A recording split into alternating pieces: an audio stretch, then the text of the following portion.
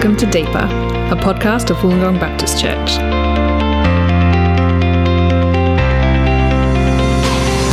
The podcast aims to follow the sermon series and to take our congregation deeper into God's Word. Well, here we are. I'm Sarah Leffley and I'm here with Pastor Mark Roberts, and we're ready to dive further into Acts. We are. The journey continues. The journey continues. I do want to know how you are, so tell me that first. I'm rather tired at the moment. Dear. Yeah, there's a little bit of sickness around and everyone's pretty busy. Typical end of the year kind of stuff. Yeah, but, it's the end of November vibe. Yeah. We hope we pick up in time for December. Yeah.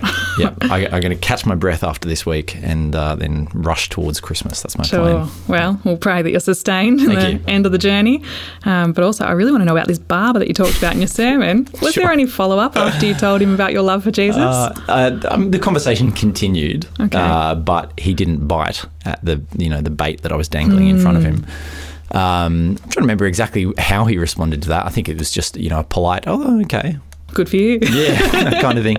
On that occasion, I was not bold enough to ask him the question, "Do you have a faith of any kind?" I happened to have my 2-year-old son with me at the time, and he was needing a bit of attention in the background too. So I was a little bit distracted, but nevertheless, no, we didn't get much further. Yeah. One of my experiences in living in Wollongong is that I don't think I've ever had my hair cut by the same person twice. True. It seems like there's this revolving door of barbers in Wollongong. And so I've often thought, well, I'll go back to the same place and I'll speak to the same person who cut my hair last time and try and continue the conversation. But literally every time I have my hair cut, it's a new face, a new person. So I'm starting from zero again with them. There's something freeing about that, but it also means that you don't actually get to build a relationship with the person. For sure. That's a challenge, I guess. And I guess who knows what he went home and thought about, or will continue to think about, what seeds have been planted. You never know. And it's a very vulnerable position, having scissors near your ears. Witnessing you at Christ, but I think you were bold enough personally. Yeah, I was challenged once by another pastor I heard when he was asked that question every time he's getting a haircut. His answer is, "I help prepare people to die." And, it's a deliberately provocative kind of way of describing the pastoral task. I thought, well, I could do something like that, but a little bit less shocking. And so that's my effort to try and bring Jesus into the conversation. Yeah, right. I don't know if I like it or I don't like it. No, but it even makes me uncomfortable. It begs a follow-up question. It does. What does that mean? It makes conversation, no doubt. Yeah. All right. Well, diving into Acts 24 mostly. Yeah. I'm really curious to know about... I know that when we're accused of being troublemakers, often it's because there are people professing to be Christians, but they're really acting in a way that's not a service to the gospel. It's quite heinous. It's acting out of judgment. Yeah. Is this what's happening to Paul? Are there real sects, this Nazarene sect around that are a disservice to the gospel that he's being lumped in with? Yes, I think there are. I should clarify.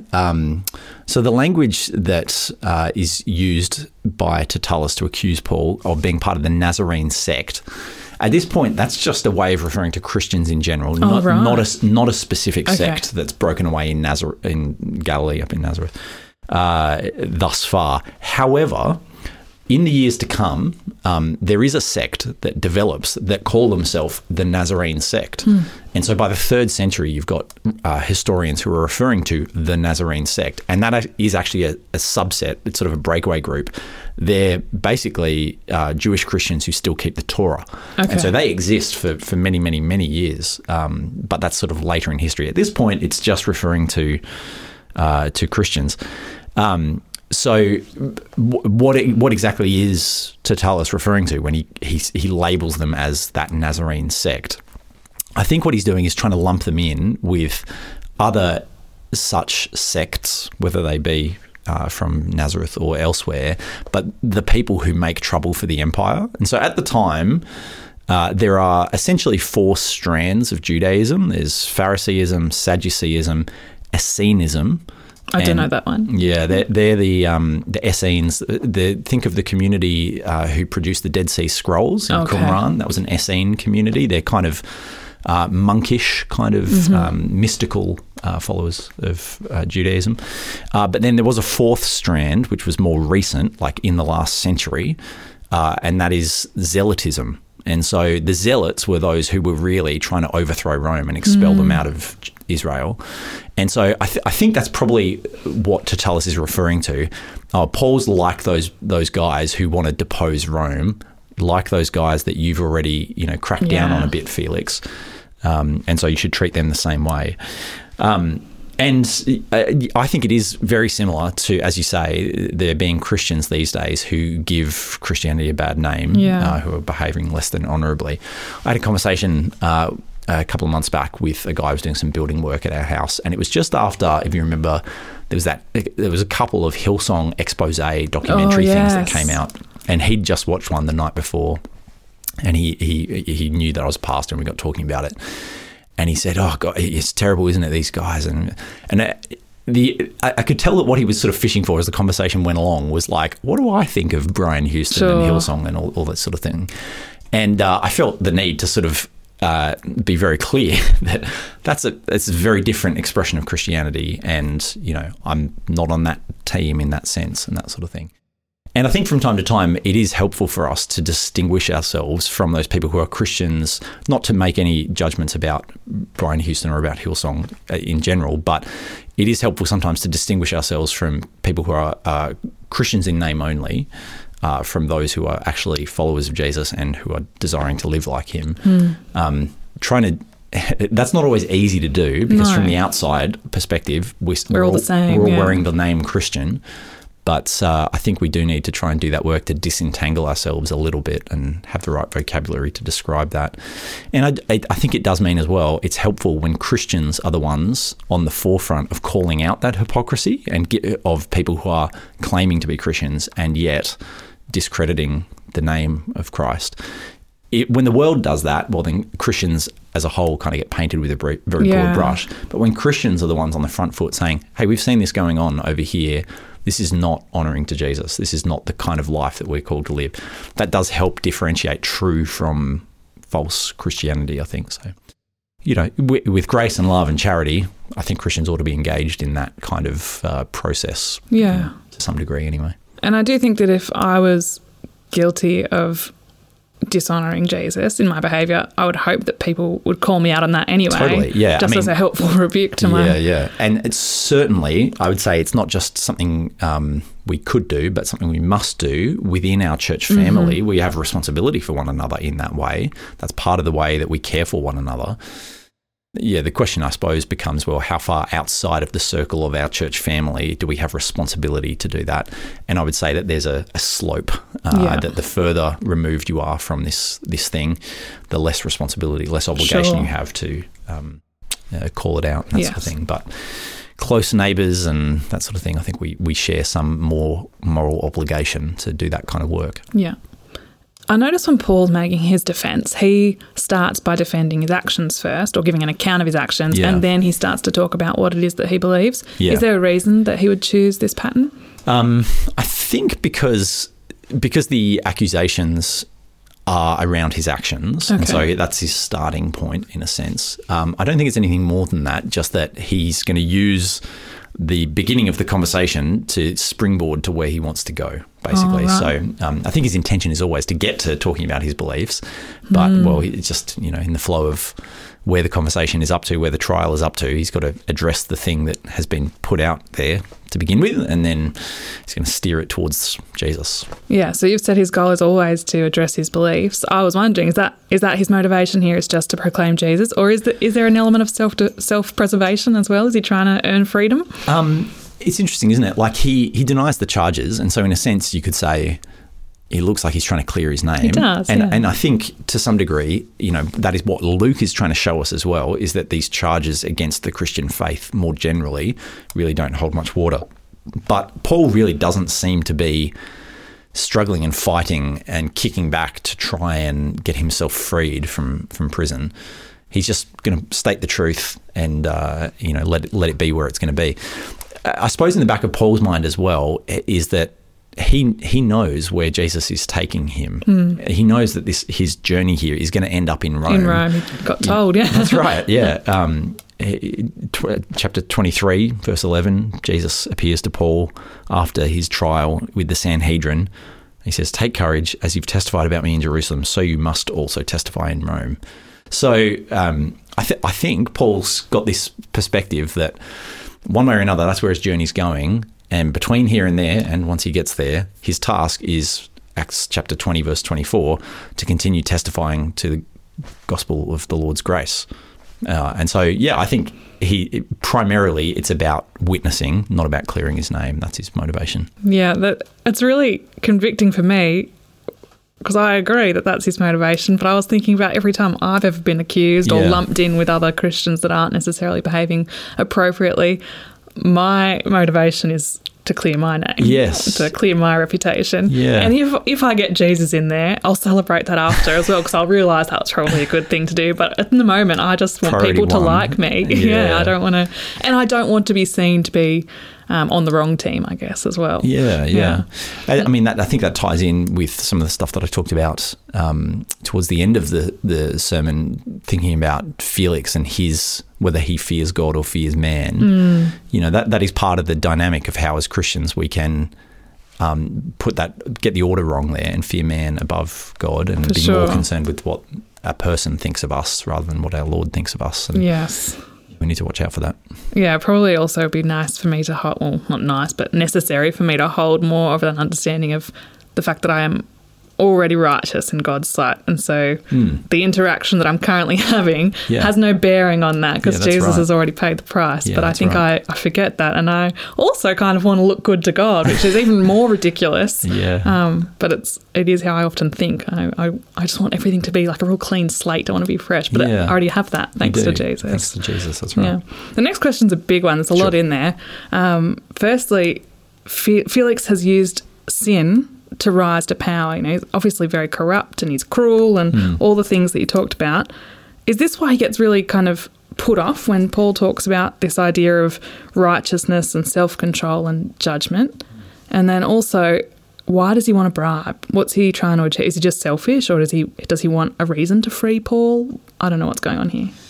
I think the bribe, to speak to that first, is that Paul has testified in the courtroom that he'd gone to Jerusalem with a large sum of money for relief for the poor. So Felix has probably put two and two together and concluded that Paul is a man of means. And so he's thinking, well, I could get something out of this. It is clear that at the end of the chapter that his motivation for keeping Paul locked up is to try and appease the Jews, like his constituents kind of thing. So I don't think that he is trying to find fault in Paul and see whether Paul will take fall into the trap of doing something corrupt himself, bribing a judge, in order to then not have to submit to Paul's gospel message and be convicted of it. I think that the reason why Felix is so uncomfortable with the things that Paul talks about with him as he's meeting with him and Drusilla is that Paul puts his finger right on the bruise and just keeps pressing on it. These are aspects of the gospel, dimensions of the gospel, you could say, that reveal Felix's lack of righteousness and his sin and his need for a saviour. And to be confronted with that is not pleasant for anybody. So I think that's why he says, well, it's enough, I'm out of here. But I was reflecting last week that kind of identification of the point of maximal pain, if you like, where the gospel is going to really hurt somebody in that sense. I'll be careful in the way I talk about this, but I think Jesus was quite adept at doing that as well, in love. I was thinking about this Samaritan woman that Jesus meets in John 4 at the well, and he knows to talk to her about the water of life that will truly satisfy her. He knows the details of her adultery and her serial marriages, and he goes straight for it. Like, he wants to make the gospel hit the place where she is most tender, and so he does.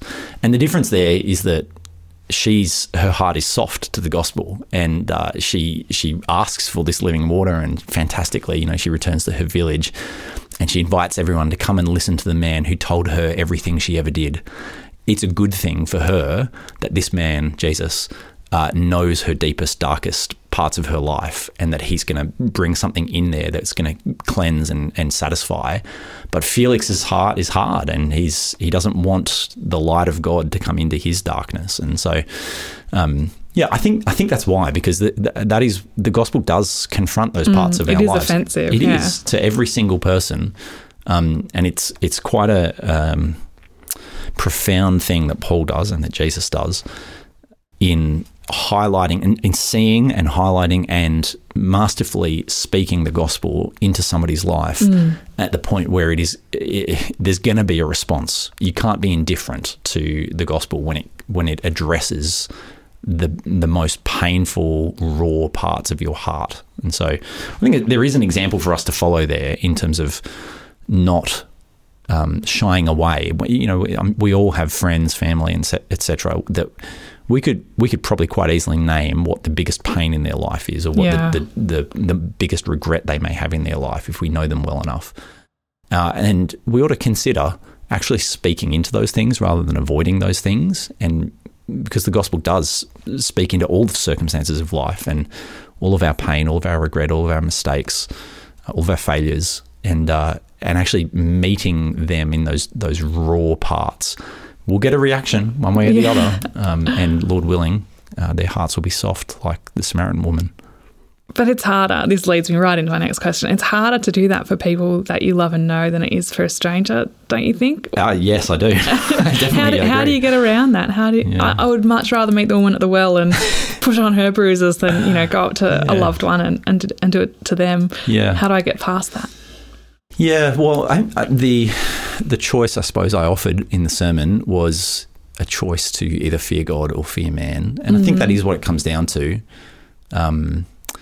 That we are either going to prioritise the approval, respect, favour of friends, family, those who are dear to us, or we're going to favour that most, or we're going to prize the approval of our Lord most. And there is a choice there to make. I read a really helpful book on this a few years ago, and I recommend it to people all the time. It's by a guy called Ed Welch. And the book is When People Are Big and God is Small. And it's a book on how to overcome the fear of man. It's really, really helpful. And I pulled out a couple of quotes from his books. I thought it might be helpful for us just to kind of reflect on it. He said, basically the argument in his book is that we fall into this fear of man and shying away from honouring God when we know we ought to. Because what's going on in our hearts is that we need other people more than we love other people. That's his basic thesis. And so the task for Christians is to love people more and need people less. It's just to set those priorities kind of right in our life. And loving people sometimes means offending them with the truth of the gospel for the glory of God and for their salvation. And so that's kind of the challenge. The task is not an easy one, for sure. I think to some degree, all of us have, with different relationships and at different times in our life, we have varying degrees to which we prioritise the fear of God over the fear of man. But I think it is a task that we all must engage in. Ed Welch says in his book that one of the key lessons that I took away from it was that what we ought to consider as we're weighing up those options, will I speak, will I remain silent, will I fear God, will I fear man, is that we ought to compare if you like, the sight, the gaze, the vantage point that a person has on us compared to God having on us. And he talks about God's gaze. He says, recognize that God's holy gaze into the deepest parts of our lives is infinitely more profound than any exposure that could be inflicted by people. This is talking about, if somebody loses respect for us, God's gaze is infinitely more profound than the gaze of another person. God's ability to punish us for sin is infinitely more frightening than any person's ability to reject us.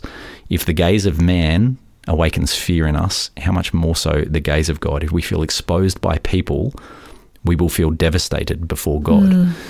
And I think what's kind of most profound about that is the idea that if you actually are crippled by the opinions of other people that they have of you, you're not going to enjoy God looking into your heart and seeing everything that there is to see. And so that is actually like a crippling thing in your Christian life. And so we've got to be comfortable with being laid bare before our God and to have his approval of us remain because of the righteousness of Jesus given to us, and to be comfortable being completely exposed before God. Only then can we really be comfortable to, be somewhat exposed by the limited gaze of other people. And we can live kind of comfortably with those things once we're sure and certain and have that fear of God, that his gaze sees all and still loves us.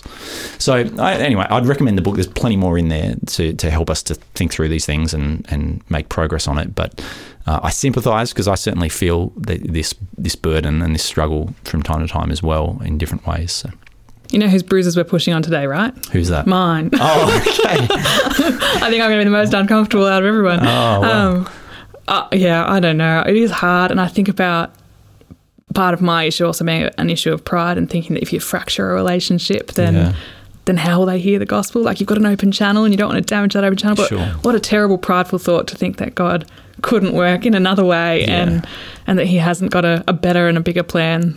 Yeah, and I just have been so convicted that I've got a few issues to think about. Firstly, my thoughts about, like you say, how big God is, but also my own pride and how valuable I think the role is that I play. Okay. Yeah. Thanks for sharing that. I had a number of conversations on Sunday with people who were thinking through this very question, the fear of God, fear of man thing as well. And so I suspect you're not alone. Well, I know you're not alone.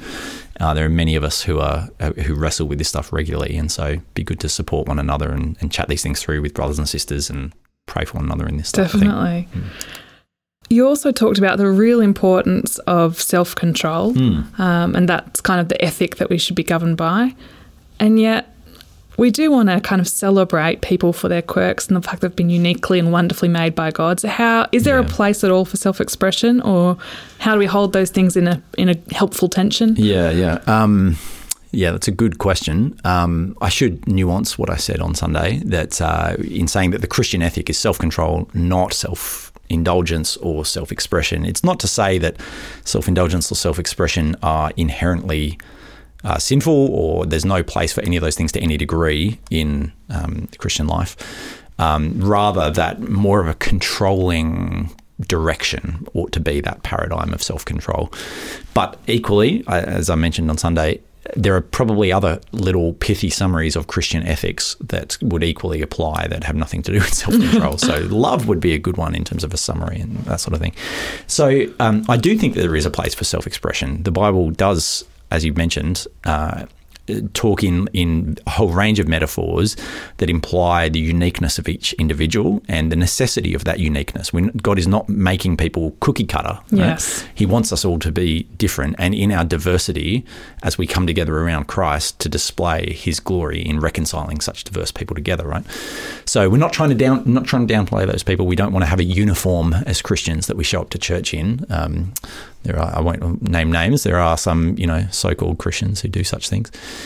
We're not looking for that. Self-expression is a good thing. Quirks, embrace them. But I would say that neither self-indulgence nor self-expression are unbridled things for the Christian. So yes, express yourself, but also the mantra that you hear so much these days of just be who you are cannot be true for a Christian, right?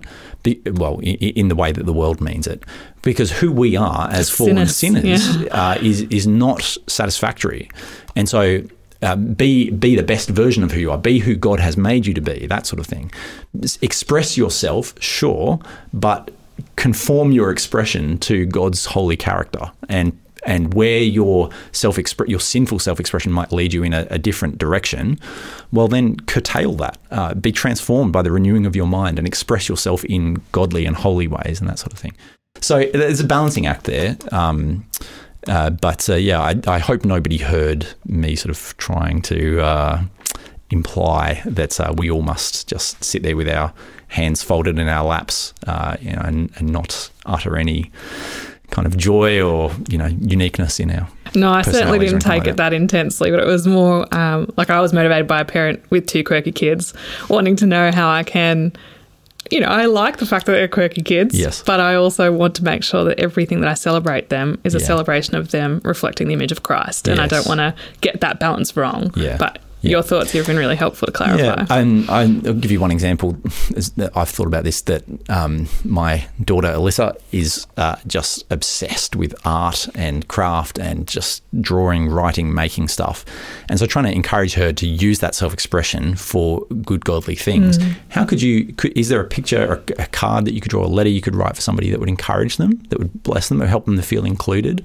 We're not asking her to change who she is, but to use it in the service of God. Yeah, wonderful. That's a helpful illustration, I think. Yeah, I'm not really sure how to use Hannah's temper yet. maybe that's something that needs more self-control as she gets older. Yeah. For sure. Social media is something that I've also been struggling with lately. It's just rife with opposition to Christianity generally. Yes. They're kind of always insisting that we're troublemakers and all sorts of different ethical issues. How are we supposed to engage or not engage with that? Should we respond, make a defence, or is it best to just stay out of it and pray, knowing that often those kind of online battles are unfruitful? I have to give a disclaimer in this as I answer this question, which is that my personal approach to this has been to opt out of social media. Mine too.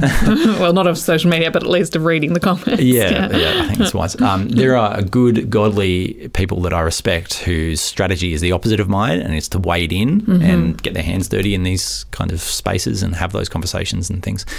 I think both are legitimate choices, and I think that we must do one or the other.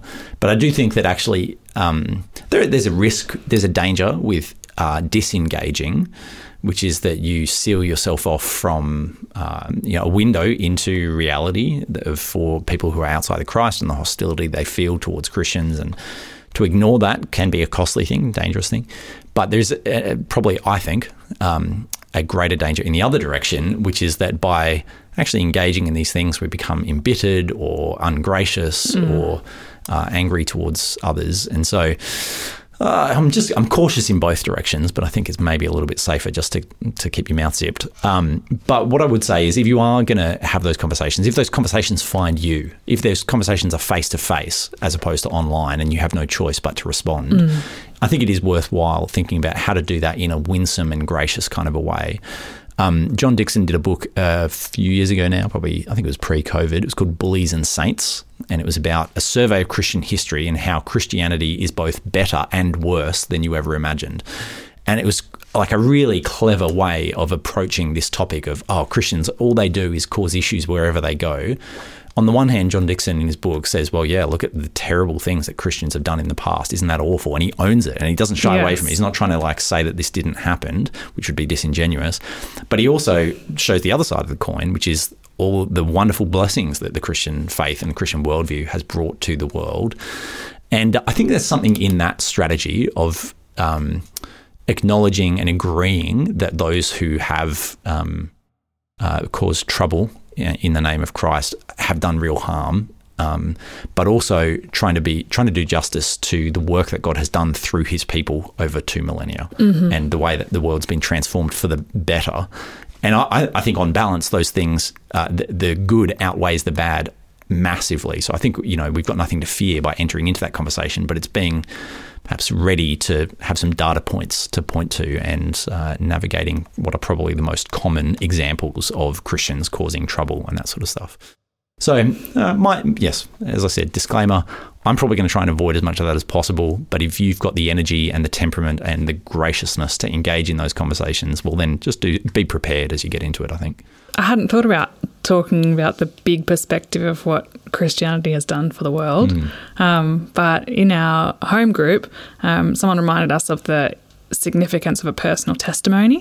And I thought that was just so profound, because she was saying, if you talk to someone about what Christ has done for you, they can't tell you that's not real. She was saying that is so true. That is your experience in life. And if you're saying that your love of Christ and his love of you has transformed you in such a great way. They can't say that that's not real. No, that's right. Even though, these other things might have happened in the past or somewhere else in the world. Yep.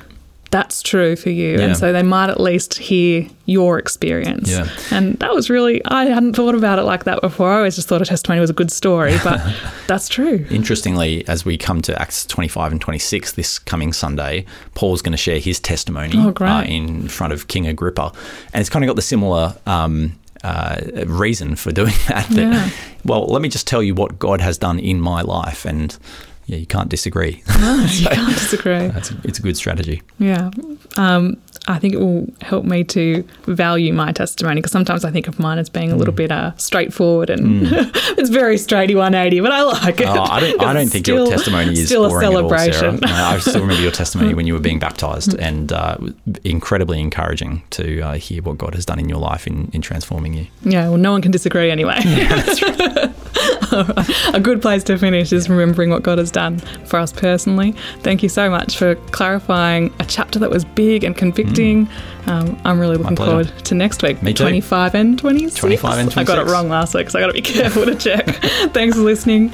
We'll do it again next time. This has been a Wollongong Baptist Church podcast. You can listen to past sermons and deeper podcasts, and also find information about our Sunday services at our website, wollongongbaptist.org.